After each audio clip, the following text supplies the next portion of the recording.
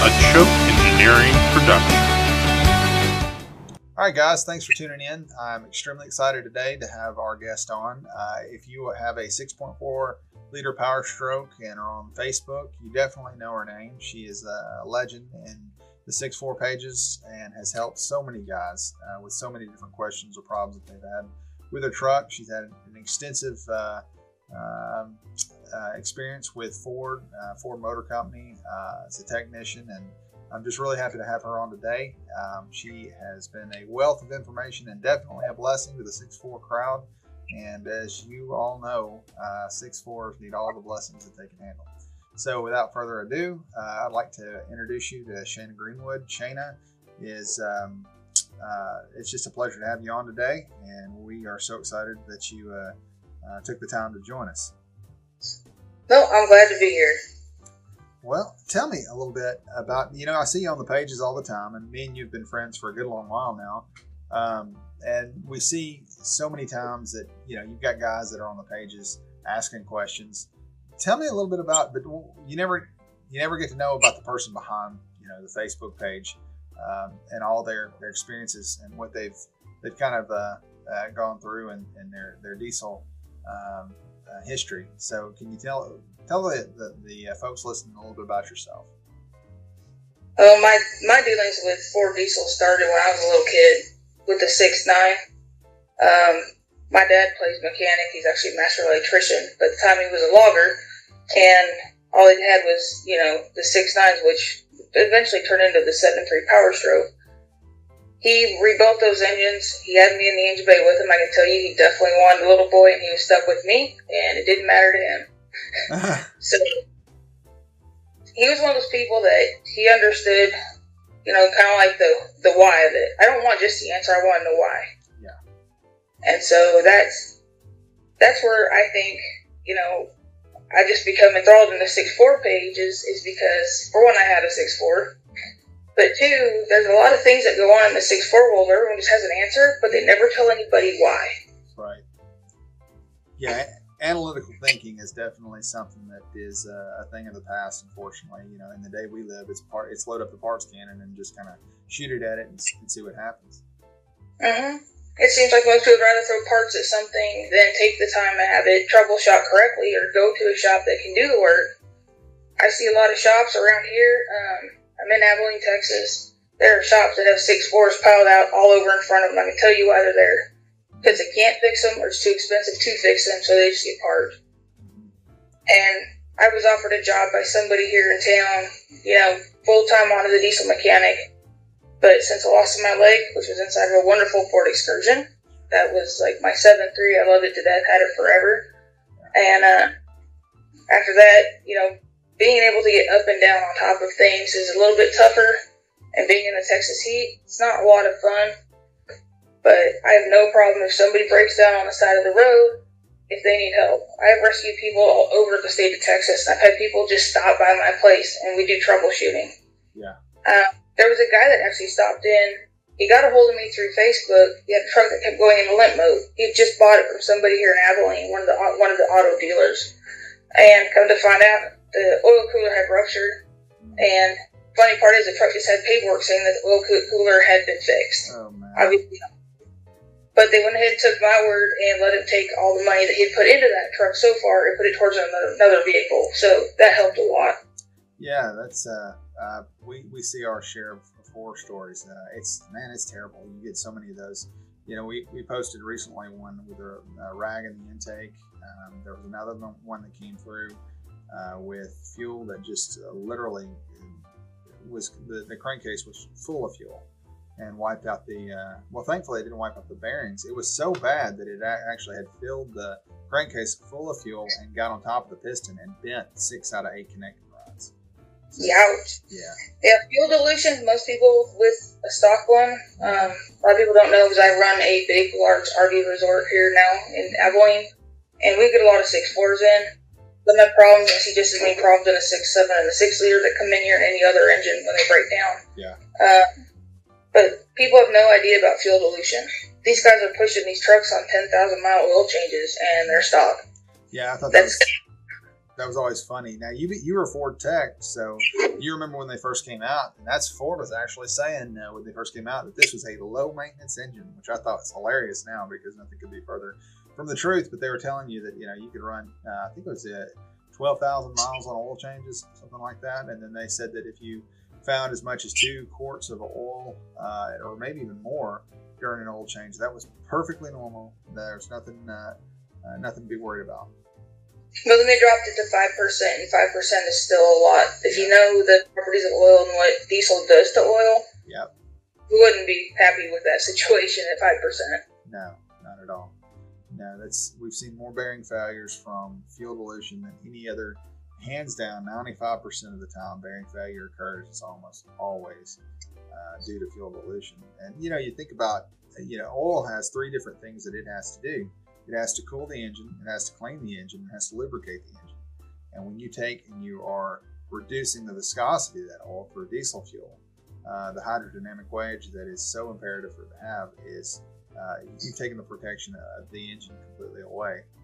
And people just don't think about that much. They think, how can I get that 10,000 mile oil change? Oil's cheap compared to an engine. Yeah.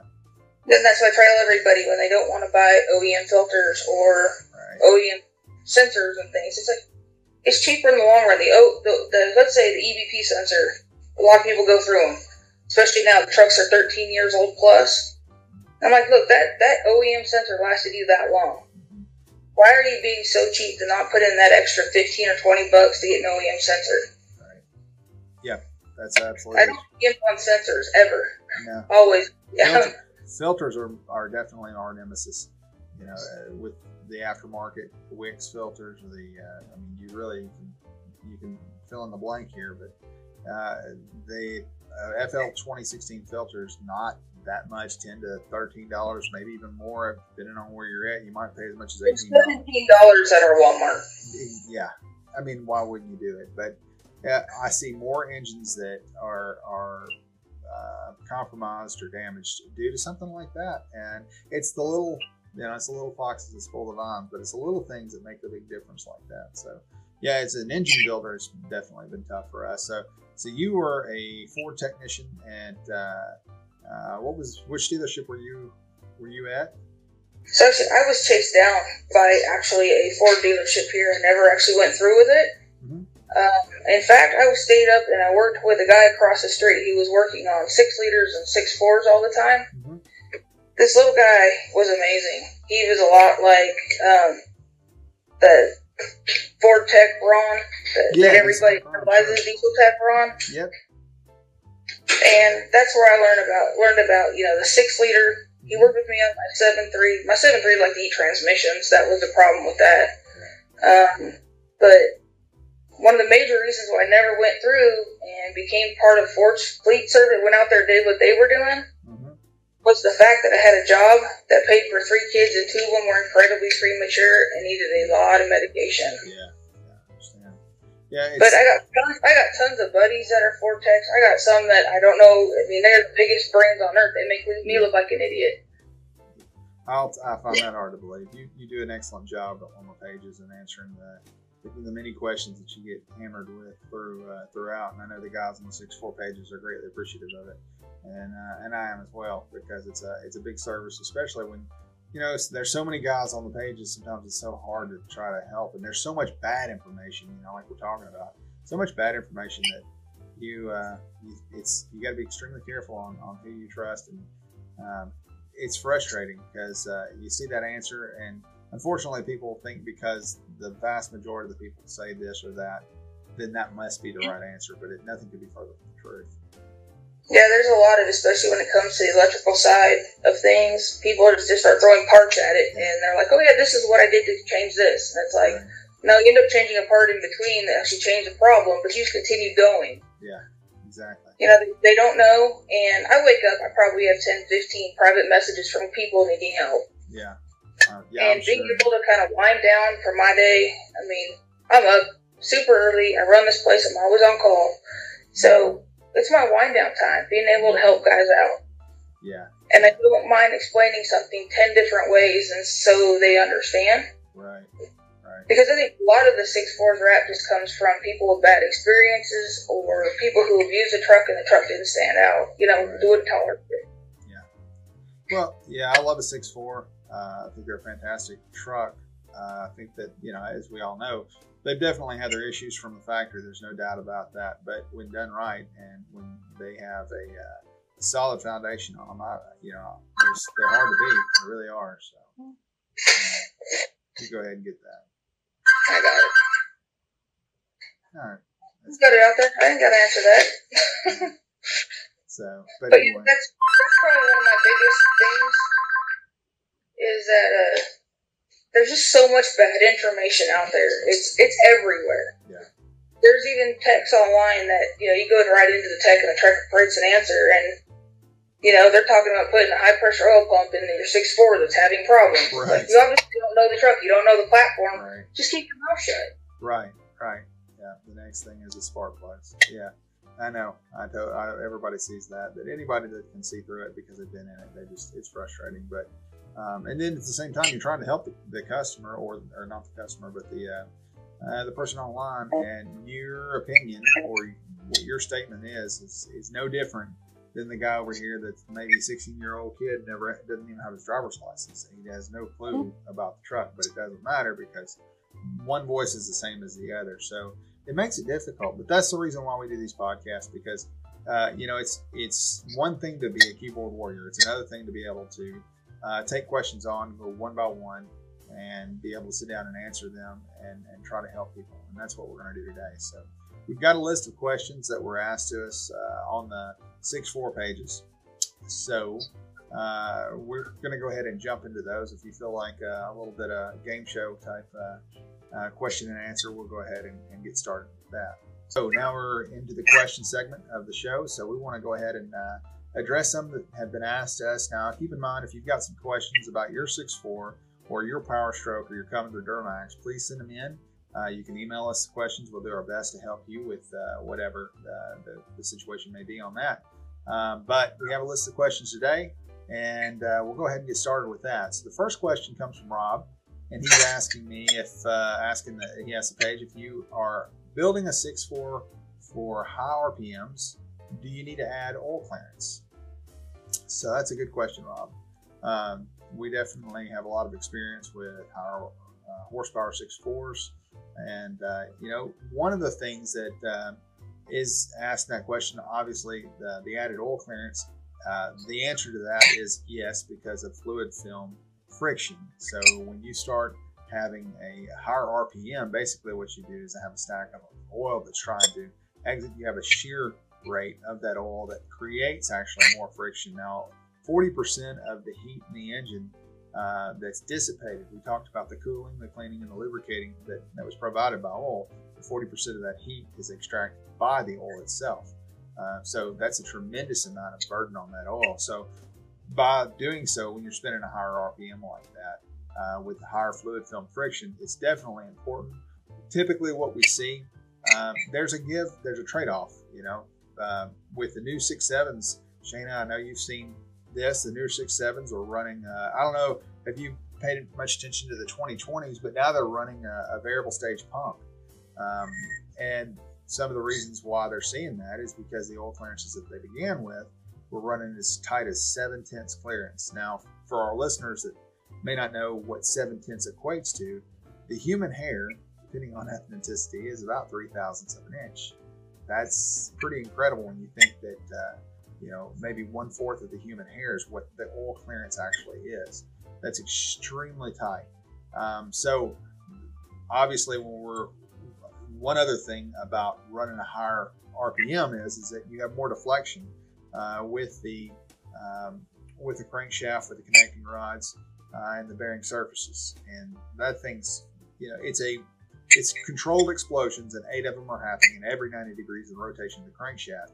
So there's a tremendous amount of chaos that's going on, and it's all controlled based off of the block and the oil and the bearings that are trying to keep everything from blowing and scattering all over the road.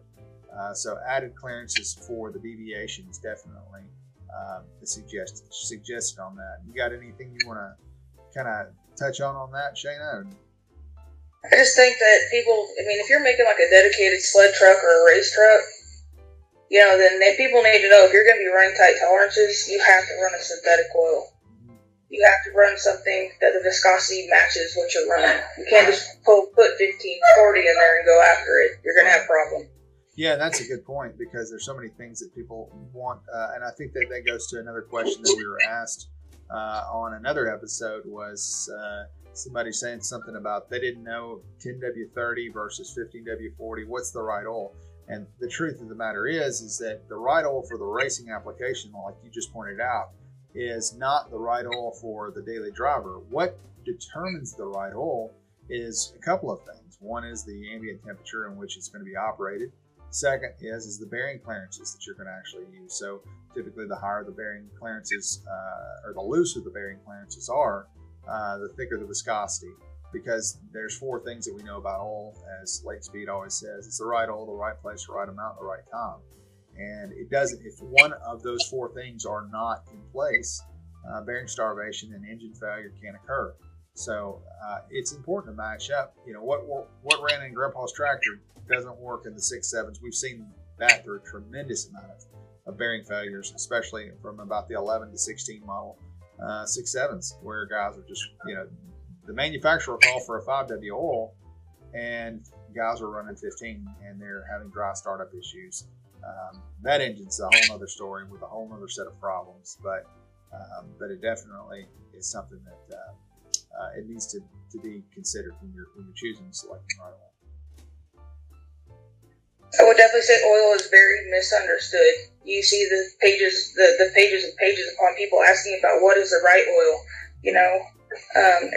It depends on where you're at, what you're doing with the truck, with the temperature. I mean, there's so many things that go into it. Right.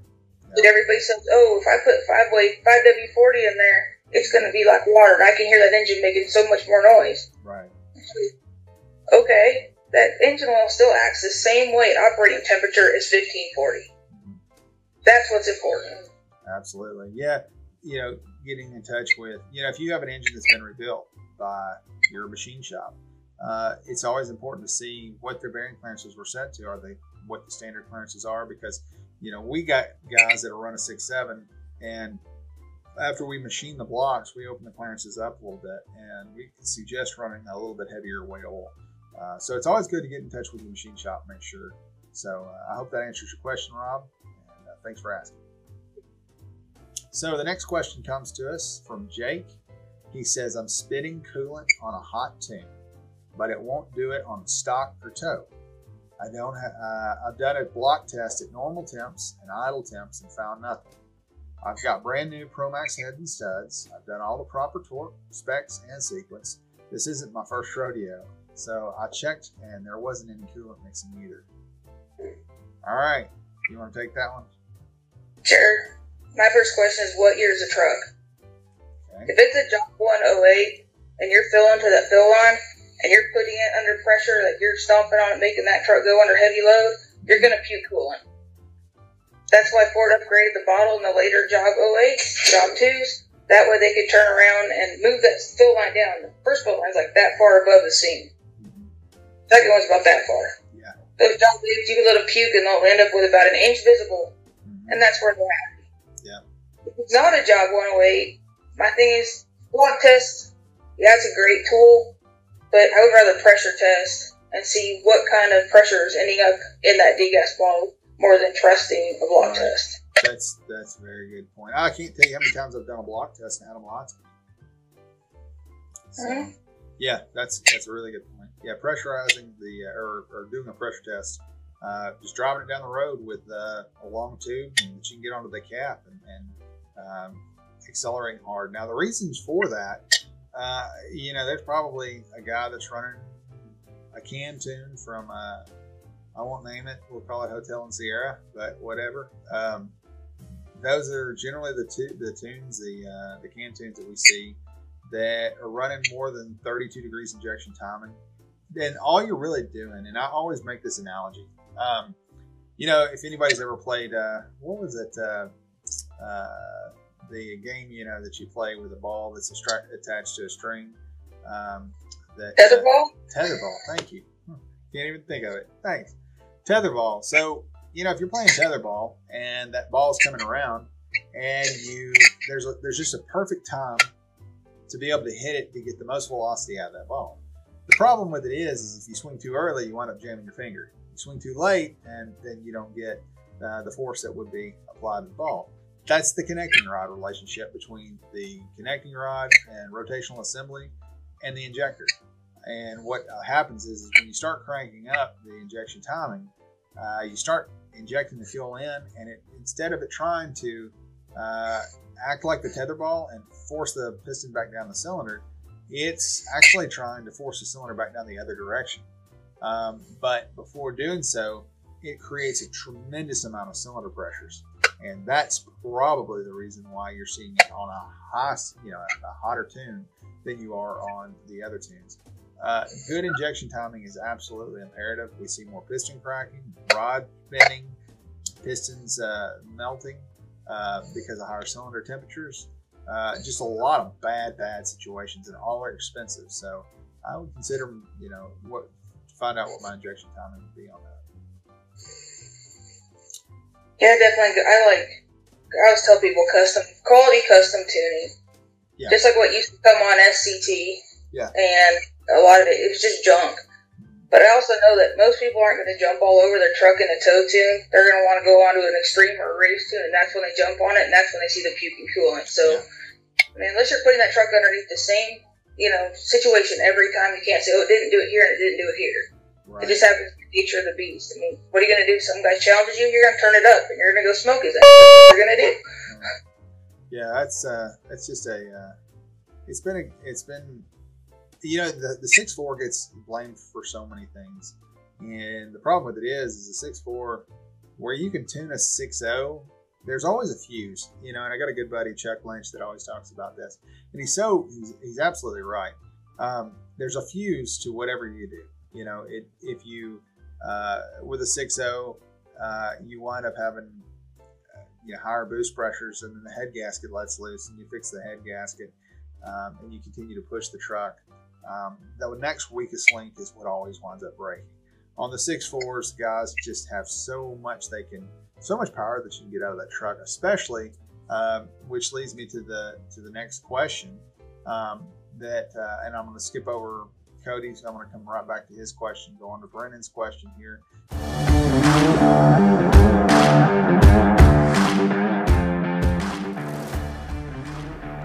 Choate Engineering Performance, your stop for all your diesel engine needs. Set yourself apart from the competition with our 5-year warranty, balanced rotational assembly, and endless performance add-ons. Call us today at 901-553-9847. Again, that's 901-553-9847. And remember, with Choate, stock is not an option.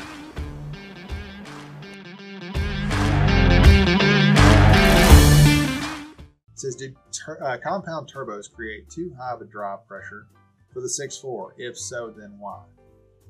So, I want you to take this because you started talking about exhaust back pressure sensors earlier on, and that's extremely important for these. Go ahead. What's your experience with the 6.4 and high drive pressures? I haven't really had an issue with it. Typically, if you were seeing something with incredibly high drive pressure, you'd be lifting heads, having issues like that. Right. Well, heat gaskets, I had mine on a tow tune going uphill. Yeah, I hit 61 PSI. I backed out of it. It's not really where I wanted to be, but I don't think it's just drive pressure alone that damages these trucks. Right. Yeah. Well, the 6.4, that's an interesting thing because with a compound turbo setup or a dual sequential turbo setup, we'll call it, this is the only truck that was ever manufactured that was put in an F-Series or a light-duty pickup, we'll call it, 3/4 ton, 1 ton pickup that had that setup. And because of that, it allows for something that, I've discussed this on other podcasts and things, but, that 6.4 will make boost at 1,500 RPMs where your 6.0 is just starting to spool up. which is great. It's hard to get used to the 6.7 because I'm so used to just that. You get your foot on the pedal in that 6.4 and you're gone. Yep. You do it on 6.7, you gotta wait. You got that leg, and then it finally kicks in. 6.7, it's fast. It's a good setup, but it doesn't have near the feel of a 6.4. It really, you're absolutely right. It doesn't. They're apples and oranges. They're completely different. So single sequential turbo is what the 6.7 has, guys that are listening, for the earlier year model turbochargers. And they tried to do something like that with a mirror image compressor wheel. And it didn't really turn out too good for them. It seemed like it had really good spool up. The trade-off with it is they tried to shrink that turbo down with the AR housing and be able to spool it up to give it that feel of a small turbo. Problem with it is guys put a tuner on the truck and overspool it and blow the turbo to pieces. And actually, horror story, I had a guy, I was test driving a vehicle that I did literally just routine maintenance on this thing, and the turbo let loose and took the engine out because it passed through the aftercooler on those trucks where it wouldn't have on an intercooler, and metal went through the guy's engine, and all ended up having that. It was a bad situation. I wanted to have that cover that for the guy, but no fault of ours, but it was just wrong place, wrong time kind of thing. But the compound setup, or I refer to it as single sequential, dual sequential turbo setup, allows for a higher drive pressures at lower RPMs. So because of that, another analogy, it's a sustained load. When I was flying aerobatics, we would go out and we could pull as much as 8 Gs on an airplane. Well, our 8 G and the guy that's flying an F-18 Hornet, whereas he would only pull maybe 6 Gs. He has a G suit on, or he has to be more concerned about G-lock because our high G of 8 might be on and off really quick. So there's no drain or force or drag that's on us to allow the blood to drain from your head to your toes. Whereas he could hold that load, and it would knock the guy out in the front seat, no problem.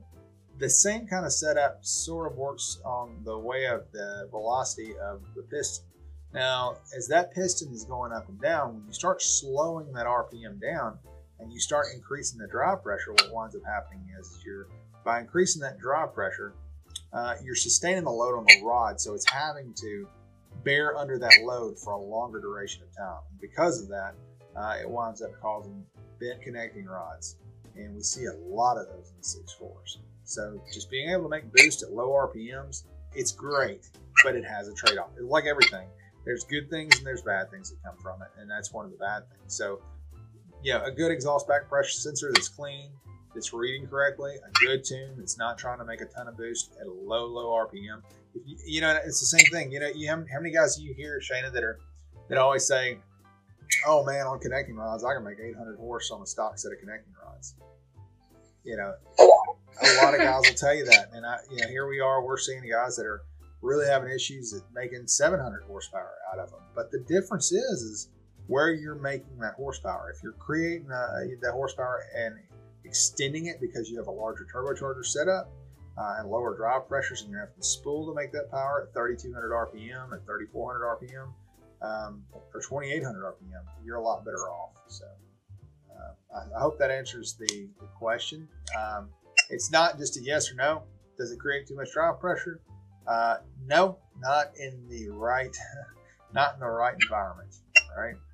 I guess that's right. I always tell people you pay to play. Whenever you start changing the setup, that's when you're going to find the weak point within your engine. Yep, that's exactly right. There's that fuse again, right? So, all right. Well, thanks, Brendan, for that question. We'll move on to Cody. Cody, we have a question here. He says, I believe the track bar ball joint on my truck is gone. So I rock the steering back and forth of the whole body, seats side to side, and the truck's steering completely stinks. Any recommendations for a new one, or should I just push out the old ball joint and replace just it? Shayna? Well, first off, when you're redoing track bars, it's not just the ball joint. You got that bushing as well, and that bushing can wear out and cause issues. There's enough stuff in the front end of our trucks that can make them do odd things, make it feel weird from side to side. You get the death wobble, you get all these different things. There's so many components into more than just it's one thing.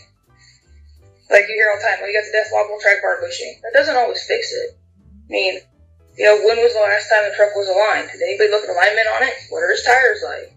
You gotta go throughout the whole thing. It's a truck lifted.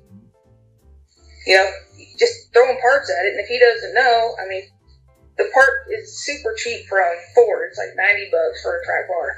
If you got a lift, you're running something offset, go ahead, go with, you know, adjustable track bar ends. But as far as, you know, everyday people, take it in and have it aligned. They will tell you what is wrong with it. How come they can't align it? Right. Don't just go throwing pieces at it. Right. Yeah, it's a component. It's only one component, but it's a system. And like you said, you know, in machining, we do the same thing. You know, there's stack-up clearances. So where you might have slop here, and it may be tight over here, or you think it's tight over here, down the line, all of that will be it affects your steering and the play that's in the steering wheel, because anything that creates play is going to be transferred back to that steering wheel. So as far as an aftermarket recommendation, I mean, Moog used to be kind of the go-to on that. What do you suggest? It's 10-1, half a dozen the other. Honestly, whenever I find myself in this situation, I just go back to Ford parts. Yeah. As far as aftermarket stuff, I haven't played in it a lot. My excursion had a 10-inch lift-on 40s. That whole lift kit was made by Rancho a long time ago, and they got rolled in 2012. Haven't dealt with it since. Mm-hmm. Aftermarket isn't always better. That's a fact. That's definitely a fact. I think that the lift kits, you know, some of the cheaper lift kits definitely do create more of the problems for guys than what they realize. So I think the people get this like high of being able to say, okay, I've got all these parts on my truck and run off 10 different names. Right. And they have no idea why they put it on their truck. They're like just a bragging rights that this is what I have. Yeah, it's true. It's true. Aftermarket is not always better. So again, that boils down. It goes all the way back to what we originally were talking about with OE parts for filters or for sensors or whatever it might be. So you know, check it out. Make sure that whatever you're doing with a lift kit like that, I don't know what the situation is with that truck, but with a lift kit like that, it might be sometimes it might be that's creating more problems than anything else. So thanks for that question, Cody. We're going to go ahead and move on to William. He says, the last 3 times I pull my trailer, I end up with a check engine light for a day or so, but then it goes away. I had it plugged in AutoZone and suggest replace the turbocharger assembly. I just got the truck a couple of weeks ago, and I don't know much about it yet, but it was suggested to me that it may be tuned up too high. Could be the problem. When I plug the programmer to try to find out where it's set, it won't let me. It just gives me these 3 fault codes. Well, I believe that one's a 132B. Has to do with the turbocharger. Does this mean it's going bad, or could it be something to do with the program? Shayna? I wish people would really get the codes. I know P132B is typically an issue with the actuator. Yep. Or it could be something as much as that unison ring or the high pressure turbo has sooted down in, it can't move. Therefore it's binding the actuator. Is it a tuning problem? Probably not at this point. If you can't get in to tune the truck anyways and knock it down, there's not a lot he can do. But his biggest thing is get those 3 codes and put them up somewhere where somebody can help him. Mm-hmm. Yeah. Because that P132B is typically paired with a 22, or was it P2262? Yeah. And that's what they go with. Right. Yeah, and keep in mind, I mean, just the way that question was written, he plugged it in AutoZone and suggests to replace the turbocharger assembly. There's never a time when you plug a truck in that it tells you, hey, replace this part. What that means is that the computer sees there's a deficit in a certain area or whatever it might be, but it's outside the parameters within a certain amount of time frame. So it's not telling you just to go ahead and throw a part at it. There's plenty of guys out there would love to throw a part at it for you, and they can charge you. You know, folks fuss about expensive mechanics, and you know the old adage is true. If you think a cheap mechanic's expensive, try, or a good mechanic's expensive, try hiring a cheap one, and that's so true. So you know it really you need to do your due diligence in diagnosing that. That can be multiple things, even down to an EGR valve, but actuator, wiring, tuning. So just make sure, find a good shop that you can trust. It's not just that it has a business license, because that does not constitute a good shop, but one that actually knows their stuff. And if you have any trouble with that, give us a call. We'll be glad to put you in touch with a good shop there in your area. Remember, there's a reason why they're back there handing you parts and they're not working in a shop. Right. There's quite the price difference there, and I've stood behind them and just told people have been told complete lies about the codes. They just bring them 5 parts, throw it on. Okay, this is what you need. Yeah. Not even close. No, because those are expensive parts. And the thing about a 6.4 is unfortunately, most of the things that you do with a 6.4 are going to require pulling the cab. Yeah, guys are going to say, "Oh, I can do it without pulling the cab." Yes, you can.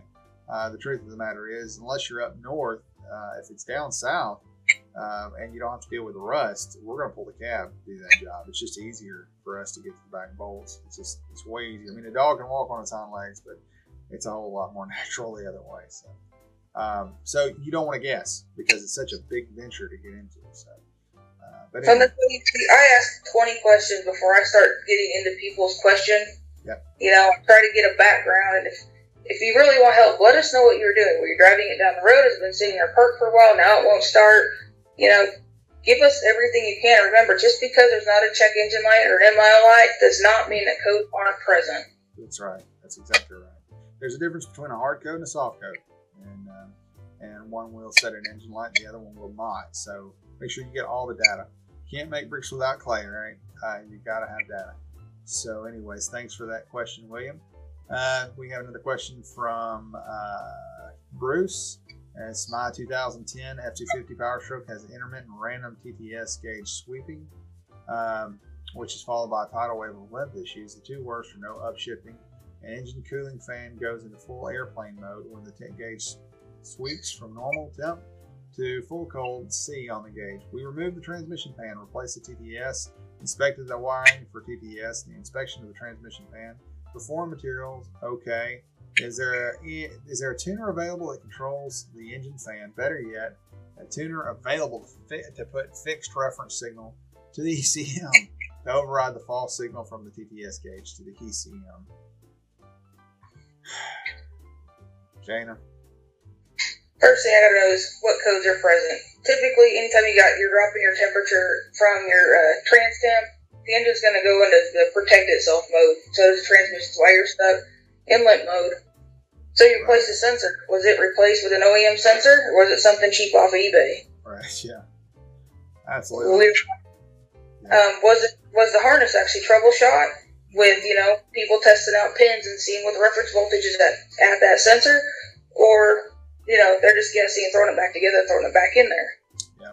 But you're not going to do tuning that's going to shut off that reference and all that stuff that goes into the fan clutch in these trucks. No. Because it takes multiple criteria for that fan clutch to come on. Well, but it kind of reminds me of a guy that I remember working on a truck one time. This is the only time I've ever seen it. I actually took a picture of it. But he had an oil leak. It wasn't a bad oil leak, but it was an oil leak.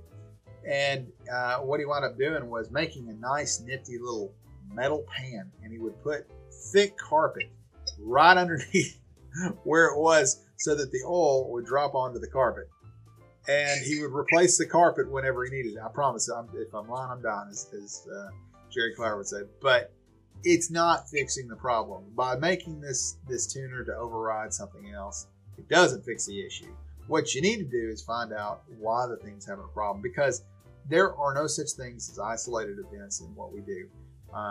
The way that, intake air temperature sensor, who would have thought it? But it absolutely changes your shift points in your transmission, because it's looking to find out how cold it is outside and when it needs to change and when it needs to shift. If you're seeing a problem with your transmission temperatures and it does not know, there's a thermal valve in the trans to change the shift point. It's actually a mechanical valve, but the shift points in the transmission that are controlled, it can actually lead to premature transmission failure in what you're doing right there. The fan needs to kick on high. You don't want the fan not to kick on high when it's needed. That's the whole purpose of having that. Ford engineers didn't just design this stuff and just for the fun of it. There are specific reasons for that. There's an orange, I think it's an orange and brown wire That's the reference wire, though, on the sensor that you're talking about. It should be reading less than 4.5 volts at ambient temperatures, and as it gets hotter, the voltage will decrease. So it's inversely proportional to what you would think. So it's definitely important to monitor that. If you've replaced that sensor, again, most likely, there's about 3 major things that are in this. There's the PCM, the wiring, and the sensor. We just actually had one in the shop just yesterday, I think it was, and had the same issue. And it wound up being the wiring harness. I hesitate to tell anybody that, because as soon as you tell somebody that, they go replace the harness. I didn't fix my issue. I'm telling you to diagnose it. But definitely check that. It's important to make sure you figure out what's going on with that, because it won't just affect that. It's going to affect other things as well. So. Well, and on these trucks, it takes in oil temp, coolant temp, ambient temperature. But if you were to shut that off, your AC would suck. That's exactly right. Which would eventually kill your air conditioning compressor, because your head pressures are going through the There's roof. a lot more into it, and the 6.4 was ahead of its time with a lot of the programming. And that's where the tuning side of it, getting somebody who understands it, it's essential. If you want tuning for a vehicle, it's going to last. Yep, that's exactly right. They're not a fun vehicle to sit there and just play with, because one day of playing with it can destroy it forever. Yeah, but that's a really good point. Yeah, if that fan is not kicking on and cycling correctly, your air conditioning unit, this is what people don't get. They really don't see how much of, there's not one, and I say this all the time, an engine is a system. There is no individual component. Everything is affected by the next thing. So, and you're exactly what you're talking about. Perfect example. That AC compressor, your head pressures are going to start climbing and climbing as the heat, as it starts getting warmer outside. The reason that fan kicks on is, one, is to be able to reduce the amount of, to lower the line pressure in the condenser, so that when it goes back through the evaporator and it sprays from a liquid to a gas, that it's able to absorb the heat that's in the cab. But the head pressure from that will cause your AC compressor to fail. So it's important that you fix that, because now you're thinking, how in the world does my transmission have anything to do with my air conditioner? Everything is a unit. It's all working together. It's not an isolated component. So fix it right, figure it out, don't rig it. That's the best advice anybody can give you. Yeah, we've had tuning in the past on the 6.4 world where guys were going and writing tuning and turning off certain codes like the P0088, codes that were important. Yep. And that's scary. There's trucks out there that have issues, and there's no check engine light. Right. Makes it really hard for the next guy working on it. Yeah. And that's something where a lot of the techs today don't get the hands-on troubleshooting that, growing up working on a 6.9 or having been in a 7.3 or even a 6-liter. Yep. These new folks have tons of computers. I am not nearly as into my 6.7 as I'm into my 6.4 that I wish I still had. Yeah. A lot of people say, the job ones were complete junk. All I ever put in mine was exhaust back pressure sensor, 2 positive battery terminals, and a fuel rail pressure sensor, and a harness. That was it. Yeah. They're good trucks. You just have to take care of them. Yeah, that's a fact. Yeah, generally it's loose nut behind the wheel a lot of times. Or the bad thing about it is not to lay that on all the drivers and the owners of the trucks. A lot of times it's people they really just don't understand. They're not mechanics. They don't understand that how you could do one thing and it would affect so many other things. So many tuners out there that don't know what in the world they're doing. They just know that when they mash the skinny pedal on the right, it goes faster. And that's got to be better tuning, because it goes faster, or it's got better acceleration, or whatever. That's not the rule for good tuning. That's not the way to judge whether or not you have proper tuning in your vehicle. There's a lot of things that go in, and the truth is the more you learn, the more you know, the more it scares you, because you realize how in the world did I get by with doing it that way?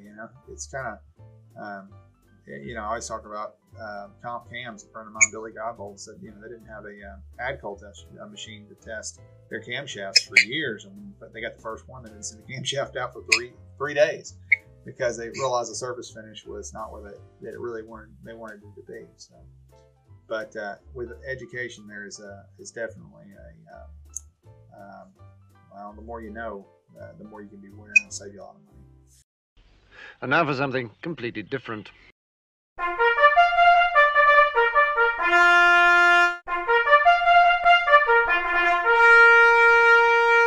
So we have a certain segment, Shayna, that we have the stupid question of the week, and we save that one for the last. All right, so I'm going to let you take this one. It says, my mechanic replaced my glow plugs, and I wanted to make sure he wasn't a liar. So I took off my valve cover, and I had my brother crank my truck while I stood out in the front in the dark in our garage. Now, I'm all kinds of angry because I didn't see any glow from any of the glow plugs. I figured they'd be glowing up like crazy, like those plastic stars that kids put on their ceiling. But I don't see anything. Help! Should I call the cops? No, just need to understand that the end of that glow plug is, down through the head. It's not there where you're going to see it, just standing in front of it. I would call the cops. Definitely. I think the guy ripped you off, man. Call him, make us a video, let us know how it turned out for you. I will tell you, my mom embarrassed me so bad when I was a kid. She wouldn't have the oil change in our diesel truck. Just driving it home, the 30 miles home, she was afraid they didn't change it. She pulled out the dipstick and it was already starting to get black. And she was convinced that they didn't change her oil. Yeah, I've had folks say that before to me. That's so true. You have people all the time that will think that.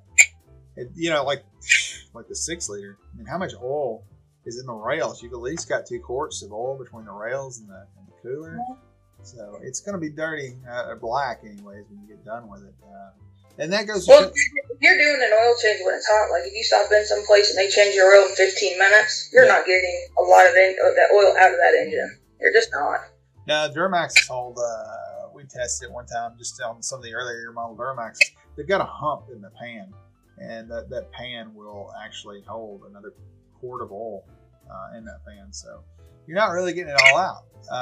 But you can only do so much. But there's aftermarket pans there that actually will do a better job of allowing you to drain that. But anyway, so yeah, I definitely call the cops for sure.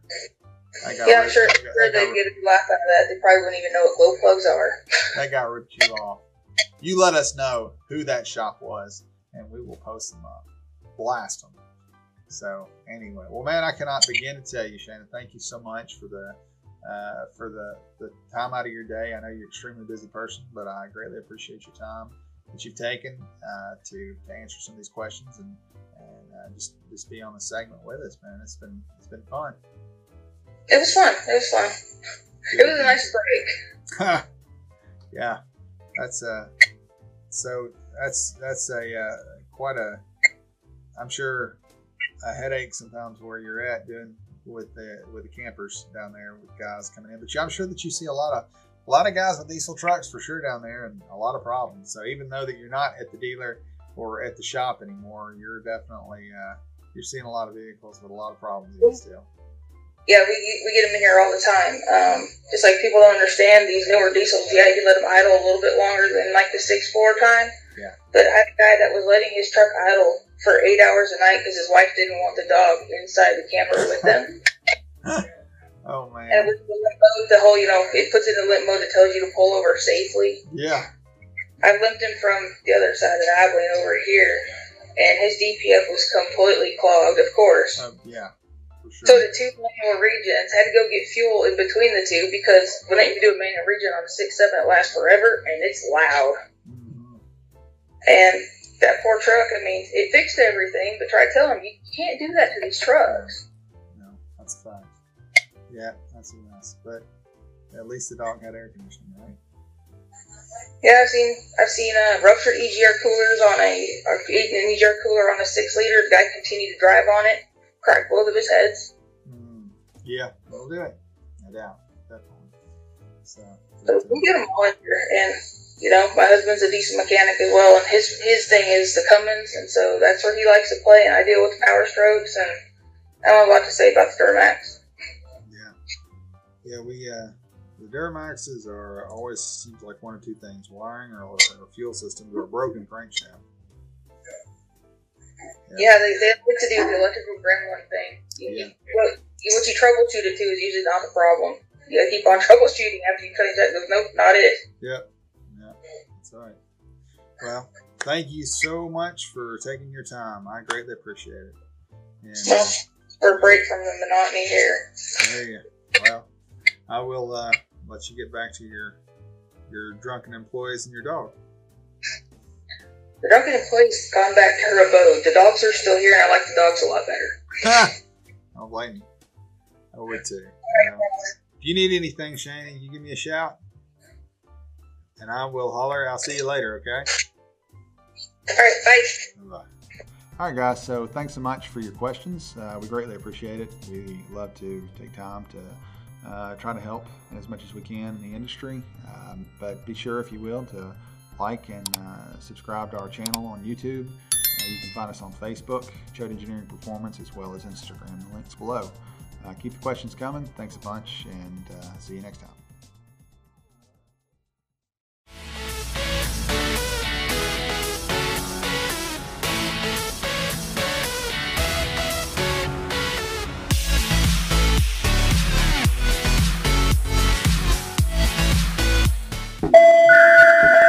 Are you ready now? Oh my gosh, not this thing again. You've got to be kidding me. It's facing the wrong way. That's right. I have told him not to do that, but whatever. It seems to make him happy. It does. It's true. It's the little things with him.